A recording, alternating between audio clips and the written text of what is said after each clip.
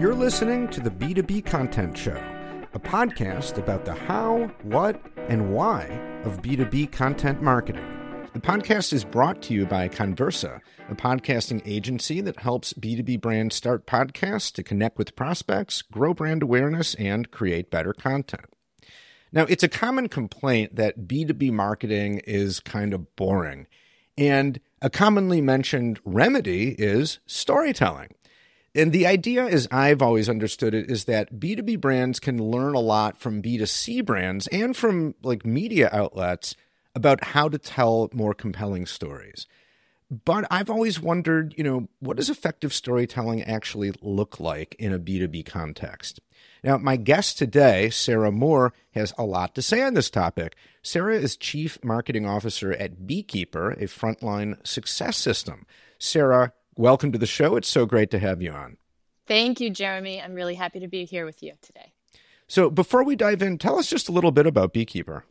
So we solve the massive and incredibly expensive problem that exists in every frontline business, which is the disconnect between their workforce, 70 or 80% of which works in frontline jobs, don't sit at desks, don't sit behind a laptop. They're on their feet, they're wearing protective equipment, they're working with customers, manufacturing facilities, construction sites. And those employees tend to be totally disconnected from one another and definitely from home office or corporate. And so this disconnect is something that's real. As in the world that we live in today, I think there isn't a human being on the planet that hasn't felt the importance or the impact of a well-running frontline business, whether it's your grocery store or you name it, your healthcare facilities. And we believe it's long due to solve frontline disconnect. So our frontline system does exactly that by giving workers everything they need right on on their mobile phones, in the language that they speak, to do great work. So that would mean everything from employee services like their paycheck, their shifts, to training, onboarding, to communication and collaboration, giving them a secure way to talk to each other, to their manager, to corporate, to receive corporate communications, collaborate, solving problems, doing great work. And then also automating a lot of the work that is unfortunately still stuck in pen and paper and making frontline jobs even harder. And so in today's market, in manufacturing companies, construction companies, healthcare facilities, retail establishments, hospitality, you name it, it's long time for workers to be given the kinds of productivity support that you and I have in tech jobs. And so that's what we're all about. We have about 1,000 customers globally. Over 500,000 frontline workers use our software on a weekly basis or daily basis worldwide. And we love what we do. Awesome. Well, very cool. And, I really like that your response, you started with kind of a little story, and which is a perfect segue into what we're actually talking about, the value of storytelling in B2B marketing. So let me start right there. Why is storytelling such a buzzword, such a big deal amongst B2B marketers? I don't know if I agree that it's a buzzword. I think of it more, and I come to this conversation with strong bias, as you alluded to at the top. I think it's more just a fundamental way that humans interact, make decisions, build relationships, learn our histories, as I said, make decisions, is we're wired for story. We're wired to understand what Joseph Campbell called the hero's journey. And you can look across religions, you can look across politicians, you can look back in history. Stories are how we educated our population even before there were, pens, papers, computers, etc. So I view it as just a fundamental way. If you're a business of any kind trying to be persuasive and drive some sort of decision or purchase, and you're not thinking about what you do in the form of story, then I think those are the companies that are guilty of that boring B2B marketing that you alluded to at the top, because it tends to be really selfish. It tends to put themselves in the center. It tends to focus on facts, figures, ideas that nobody has a reason to care about. So whether you're a B2B SaaS company like Beekeeper or a B2C company selling, you name it, storytelling is just a fundamental way to do great marketing. And yeah.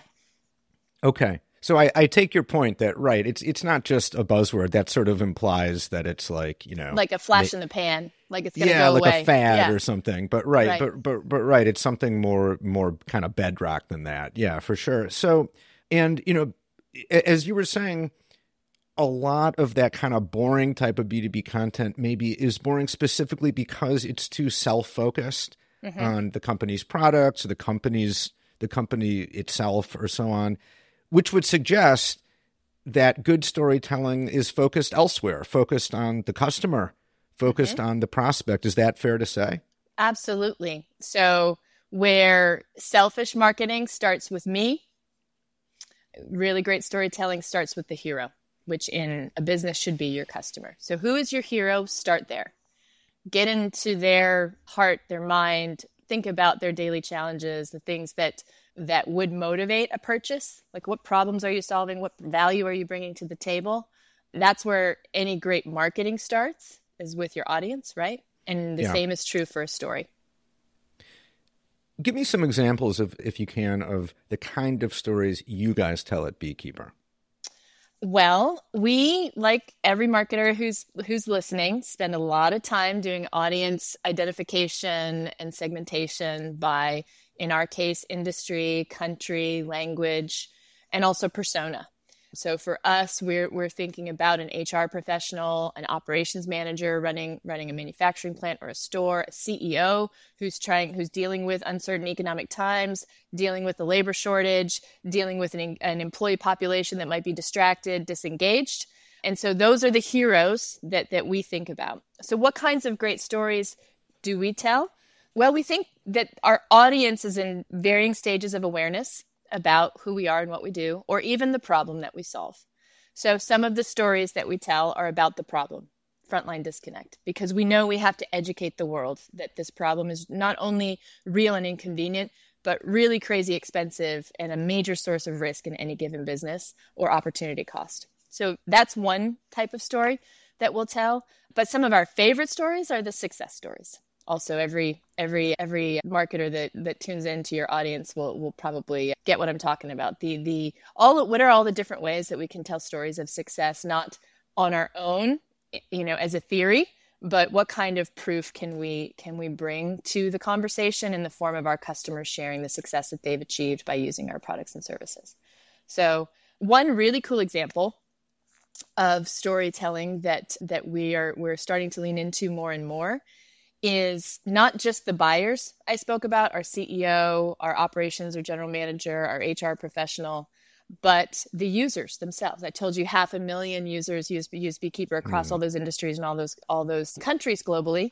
Well, we love to celebrate those people and how much they love using our product, because one of the biggest obstacles to B2B marketing and SaaS is the skepticism that you run into with your buyers that, hey, is your product really going to work? Or are my people actually going to use it? Like, doesn't matter how much I spend on it. If nobody uses it, it'll be a waste of money. So we started investing in this last year. We went out to our customers and asked for nominations of frontline heroes and got flooded with nominations, ran a whole program, the Beekeeper Frontline Hero Award that went out in our Frontline Success Summit last November. We honored 5 heroes, and in the midst of that event, and it was easily the most favorite part of our program, both our internal employees, our attendees and our customers, the other speakers that we had, all gave us raving reviews about the 30-minute segment where we told the user stories, how they use the product, what awesome individuals they are, what they mean to their organizations. And that is like firmly rooted in our purpose as a business. And so it made a lot of sense. It felt really rewarding for that investment and that experiment to pay off. And we're in the process of kind of trying to weave that type of marketing and content creation into our engine going forward. So we've got a lot of great ideas in the works in the hopper. But yeah, that's cool content. And that's the kind of stuff that really it makes the job more fun too. Yeah. Wow. What a great example. That's such a great idea. Look to your customers. And I like that. The frontline heroes, that almost sounds like a TV show or something, and it sounds like you got a great response. How did you tell those stories, and what medium did you use to tell them? Video primarily. So we conducted video interviews, produced video content that we played during the segment, and we also did live interviews that we recorded. So we had kind of real conversations with real people. And in the year 2023, if you don't have video as a major slice of your content pie, then you're making a mistake. So it was Yeah. predominantly video. Now we're working on repackaging, slicing up the Thanksgiving turkey and serving it a bunch of different ways, Mm-hmm. to our audience. And so that will also continue to show up in our social media in both kind of static or video kind of formats. We have a lot of other great ideas, but in their words, not ours. Yeah. And in a format that people are just attuned to, Yeah. I mean, in my mind, I immediately started thinking like, that's a podcast right there, Frontline Heroes. I know. That's what it's called. And Yeah. you just get a bunch of these stories and feed, you record audio and video, do it audio. You got the whole, it's just like, that's like a content source that'll never run dry probably. Exactly. And it feels good. So here's the other reason I believe so much in storytelling. It forces you to put the hero in the center of the story, and that hero is never you. It's always your audience. So that's a really important practice. It's also tends to be inherently emotional, which is part of why it's more persuasive way to tell the story. Like nobody's going to get the good feels about digitizing processes or automating workflows. Like there's nothing, like who cares? So what? But if you can tell the story about Sharon Choi, who mans the HR help desk at Resorts World Las Vegas, which is a 5,000 person property on the Las Vegas Strip, all of their employees get Beekeeper on the first day of their job. They all departments at Beekeeper at Resorts World use Beekeeper. This is the largest Hilton property in the Western Hemisphere. Anyway, I can tell you all that cool, all those stats about Resorts World, but hearing about Sharon Choi and hearing her get excited about being able to show her colleagues and answer all the questions in a much faster, easier way that Beekeeper gives her, the best way to serve her internal customers. Like that's far more interesting and compelling than me saying, hey, we helped Resorts World Las Vegas onboard 5,000 employees during COVID over the span of weeks instead of months because they did it all on their phone without having to fill out a piece of paper. That's also a story. It's just a little less emotional. Yeah. It's more clinical. I give you the stats of the case study, but hearing about Sharon using the product, loving the product, her submission was a beautiful graphic that she drew and illustrated. And it was really cool. That made everybody feel good. And you're going to remember that part of the story way more than the stats, facts, and figures that all of us marketers have a penchant for getting out in the world. Right. I was going to say I think a story is not only more engaging, but it's also naturally more memorable. You're not going to remember a list of things, stats, figures, facts. It's features, functions. Yeah. You're not going to remember that, but a story, you might not remember every detail, but you'll remember the basic contours of it because like you said, our brains are wired for that. Yeah. So it's just something that's going to stick more. So I am one of my big influences and all-time heroes is a poet who has passed, but her name is Maya Angelou. And she has a quote that I carry with me all the time, which is people will never remember what you say, but they'll always remember how you make them feel. That's not just true in your personal relationships. I think it's true in B2B. So if you can tap into the feels of your business, then you're more persuasive, you're more interesting and engaging, but people are going to remember you over we all have laundry list of competitors that we compete against. And we honestly, if you put yourself in the audience shoes, many of us look, sound, talk the same.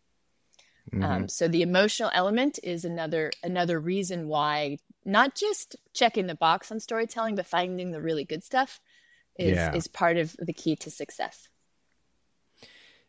You mentioned that the stories that you're describing are stories essentially about success, right? This flashed through my mind the other day. Tell me what you think. That some of the most compelling stories are stories not necessarily of success, but of failure or struggle. Yeah. And I've wondered, I was like, what if there was a podcast? Maybe I should start this podcast called like Famous Marketing Disasters. Marketing or something. fails. Yeah. Yeah. Because everyone has them. And sometimes they're hilarious. Sometimes they're tragic. But like, we tend to bury those because, I don't know, they can be embarrassing or who wants to admit that they screwed up. But on the other hand, those things are so memorable and you can learn so much from what went wrong, maybe even more so than from what went right. Like, what do you think about that sort of storytelling that's not like negative, not just like a bummer exactly, but that doesn't hide away all the problems and trials and tribulations that it took to eventually get to that success? Yeah, I actually think conflict is part of a good story. Like the most interesting or either entertaining or inspiring movies, books, whatever, TV shows that we are all streaming these days are the ones that have a good element of conflict. And so that is an important, I've kind of maybe glossed over that, but that's the reason when you ask me what Beekeeper is, we start with the disconnect, because that's a conflict that we help our customers resolve with the Frontline Success System. I mean, my answer to that is more just what I said, that in order for the resolution of a story, to pay off well, the conflict has to be real and relatable. So in the realm of Beekeeper, this idea of frontline disconnect, most people get a light bulb when you say, 70-80% of my construction workers are on site, and many of them speak different languages. They can't even communicate or collaborate with one another. Like, they get that. There's an implied conflict or a challenge. So the payoff of, now imagine all of them can talk to each other in their own language on the phone. If you have disabled individuals, like some of the people on our teams will be deaf and have had no opportunity to have a conversation with a colleague, giving them Beekeeper makes them happy because now they get to feel more part of the team. It was the conflict that made the resolution feel good. Yeah, for sure. I think every good story has that built into it, right? Yep. Whether it's a comedy, a tragedy. Yep. It's the simple formula of, as you said, the hero's journey. And it's the hero on a journey to accomplish some goal and overcome obstacles and troubles along the way. And that's where the drama and tension comes from. Yep. And the payoff. Basically. Yeah. And the payoff, right. Yep. And it can be a happy payoff. It can be a sad payoff, right? Comedy or tragedy or whatever. I wonder if the reason that storytelling can be challenging is because it might not be so obvious what stories a brand has to tell, or like which are the good stories to tell, know? You guys were really smart in saying, well, let's ask our customers for their stories, right? Which is a pretty common tactic, although probably kind of underused. I think it's a totally ubiquitous. Like, everybody does customer testimonials or case studies. But so many of them are boring. Right. So many of them are well, we achieved 80% adoption of Beekeeper and blah, blah, blah. Like, who cares? So what? Because you haven't really embraced the architecture of a good story. You've like jumped to the last scene, but you haven't set up the characters or the conflict. You haven't like told the jokes or built the drama. So the punchline falls flat.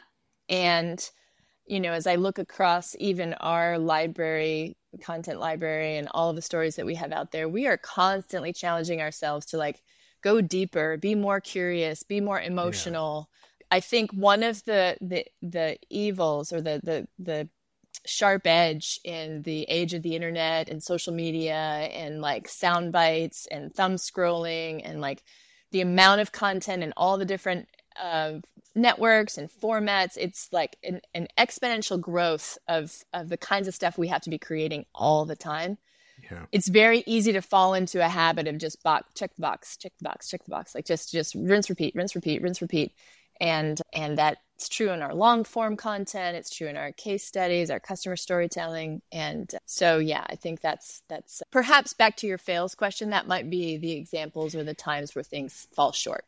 Is we get complacent or too clinical in our desire to just keep shipping stuff out the door, testing, try, and we allow the quality of the content to be sacrificed a little. It's a balance. They can't all be the best, but right. But that is something to keep an eye on, right? To maybe step back every now and again or do a content audit and be like, what are we actually putting out there?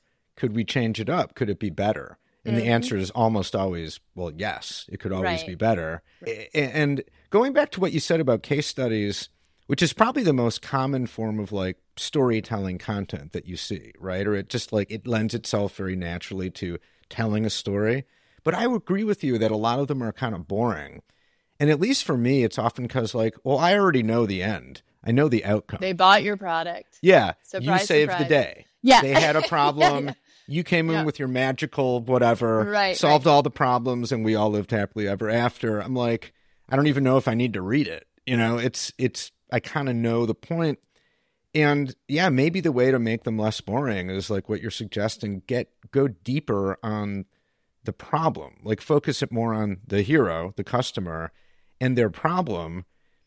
And you obviously don't ignore the solution, but I don't know. I'm not sure, but I agree with you that a lot of them are just not as compelling as you'd want them to be. There's one little tactic that we use to try to avoid that, or that my team gets and maybe annoyed or sick of hearing from me, but the purposely provocative question, who cares, so what? Yeah. Like, why is anybody going to care about this story or this case study? I'll say another place that we've been applying this concept of storytelling, though, is as we enable our sales team with how to demo the product or how to explain what we do in the qualification process, in the early pitching process, as you're going through one or multiple demos, if you're doing an enterprise sales process.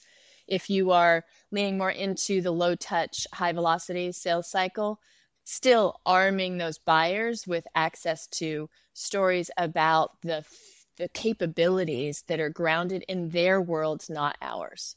So common example would be, hey, we will help you, Jeremy, digitize your forms and automate your workflows.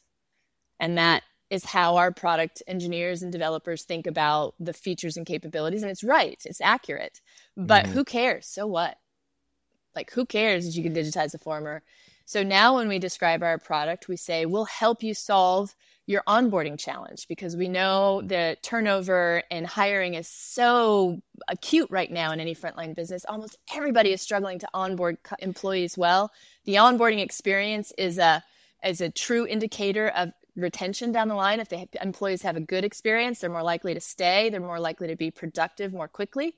And so here's how we're going to help you have a better onboarding experience. And it just so happens that it's going to include not making them fill out paper forms. It's going to include giving them training in micro doses right on their phone that they can consume whenever they want. We're just going to give them a better experience. And that would be, I've set up the conflict and the resolution in the context of the product with the user and or the customer at the center of that. Yeah, that's a great example. And also, I noticed that you use just regular English.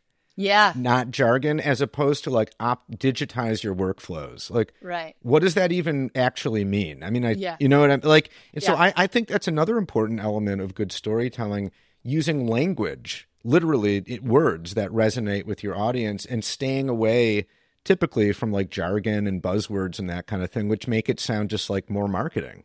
And boring. Yeah. Yeah. And confusing. Also unclear. Totally. Yeah. Vague, unclear. Yes. Yep. So like, what do you just tell me what you actually are saying, like without the buzzwords, so I can actually figure out if this makes any sense to me. Well, this has been really great. One thing I just love about doing this podcast is it's an education for me. You know, I get to talk to very smart people about these really crucial topics, and I feel like I learn so much. So thank you. This was a great conversation. I hope you enjoyed it as much as I did. I really did, Jeremy. And I feel community with your audience. I've listened to some of your episodes. I think it's really awesome what you're doing to help us learn from each other, learn each other's stories, collaborate with one another, even if we've never met. So thank you for providing this service to the world. We appreciate you. You are so welcome. Thank you for your kind words. Awesome. That's it for this episode of the B2B Content Show. You can subscribe anywhere you get podcasts on any podcast app. And while you're at it, you might as well give the show 5 stars and leave an over-the-top comment about how much you love the podcast. If you'd like to be a guest on the show, or you know someone who you think would be a great guest, let us know. You can contact me at jeremy@conversa.com. That's CONN Versa.com. The B2B Content Show is brought to you by Conversa Podcasting. Check us out at conversa.com to learn more about how we help B2B brands start podcasts to connect through conversation with the buyers and decision makers you need to get to know to grow your business. Thanks for listening, and we'll see you next time.